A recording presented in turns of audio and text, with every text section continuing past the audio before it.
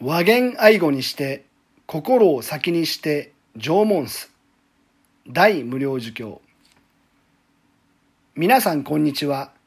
ロサンゼルス先進仏教会の古本です。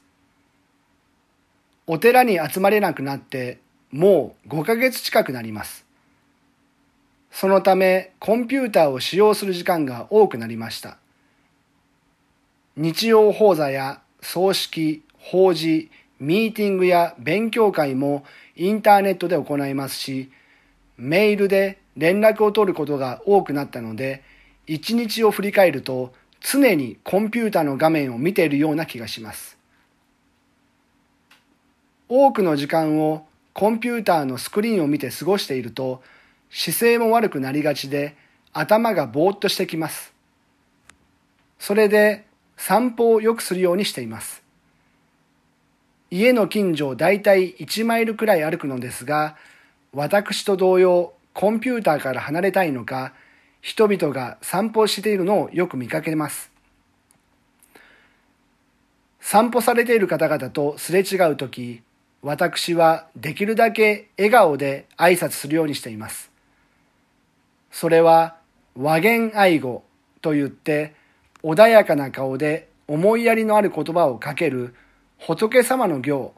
の真似事ですが、笑顔で挨拶をして返してくださる方が多く、その方と心が通じたように思えて嬉しく思います。浄土真宗の根本経典である大無量寿経に、阿弥陀如来が法蔵菩薩の位の時にされた修行が記されており、その一つが和言愛語だったとあります。和の顔、柔らかい顔、愛の語、優しい言葉という意味です。お経には和言愛語の後に、心を先にして縄文すとの言葉が続きますが、それは他人がどのようにしてもらいたいかを考えて先に行動するという意味です。散歩をしている人々が私を見たとき、この人は誰じゃろうか、怪しそうな人だな、自分に危害を加えるんじゃないか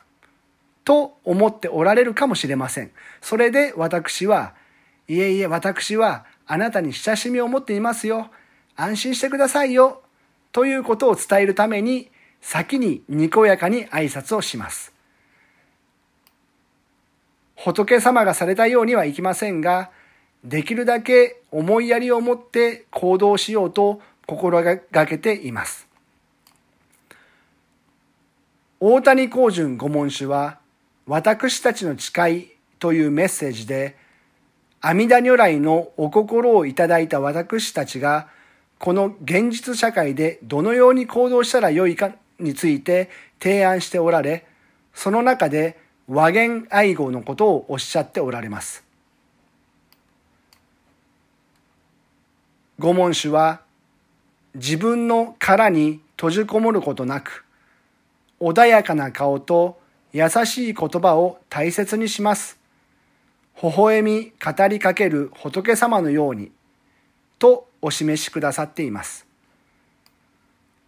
皆さんも散歩をされるときや、インターネットでのミーティングの時でも、和言愛語を実践してみると良いと思います。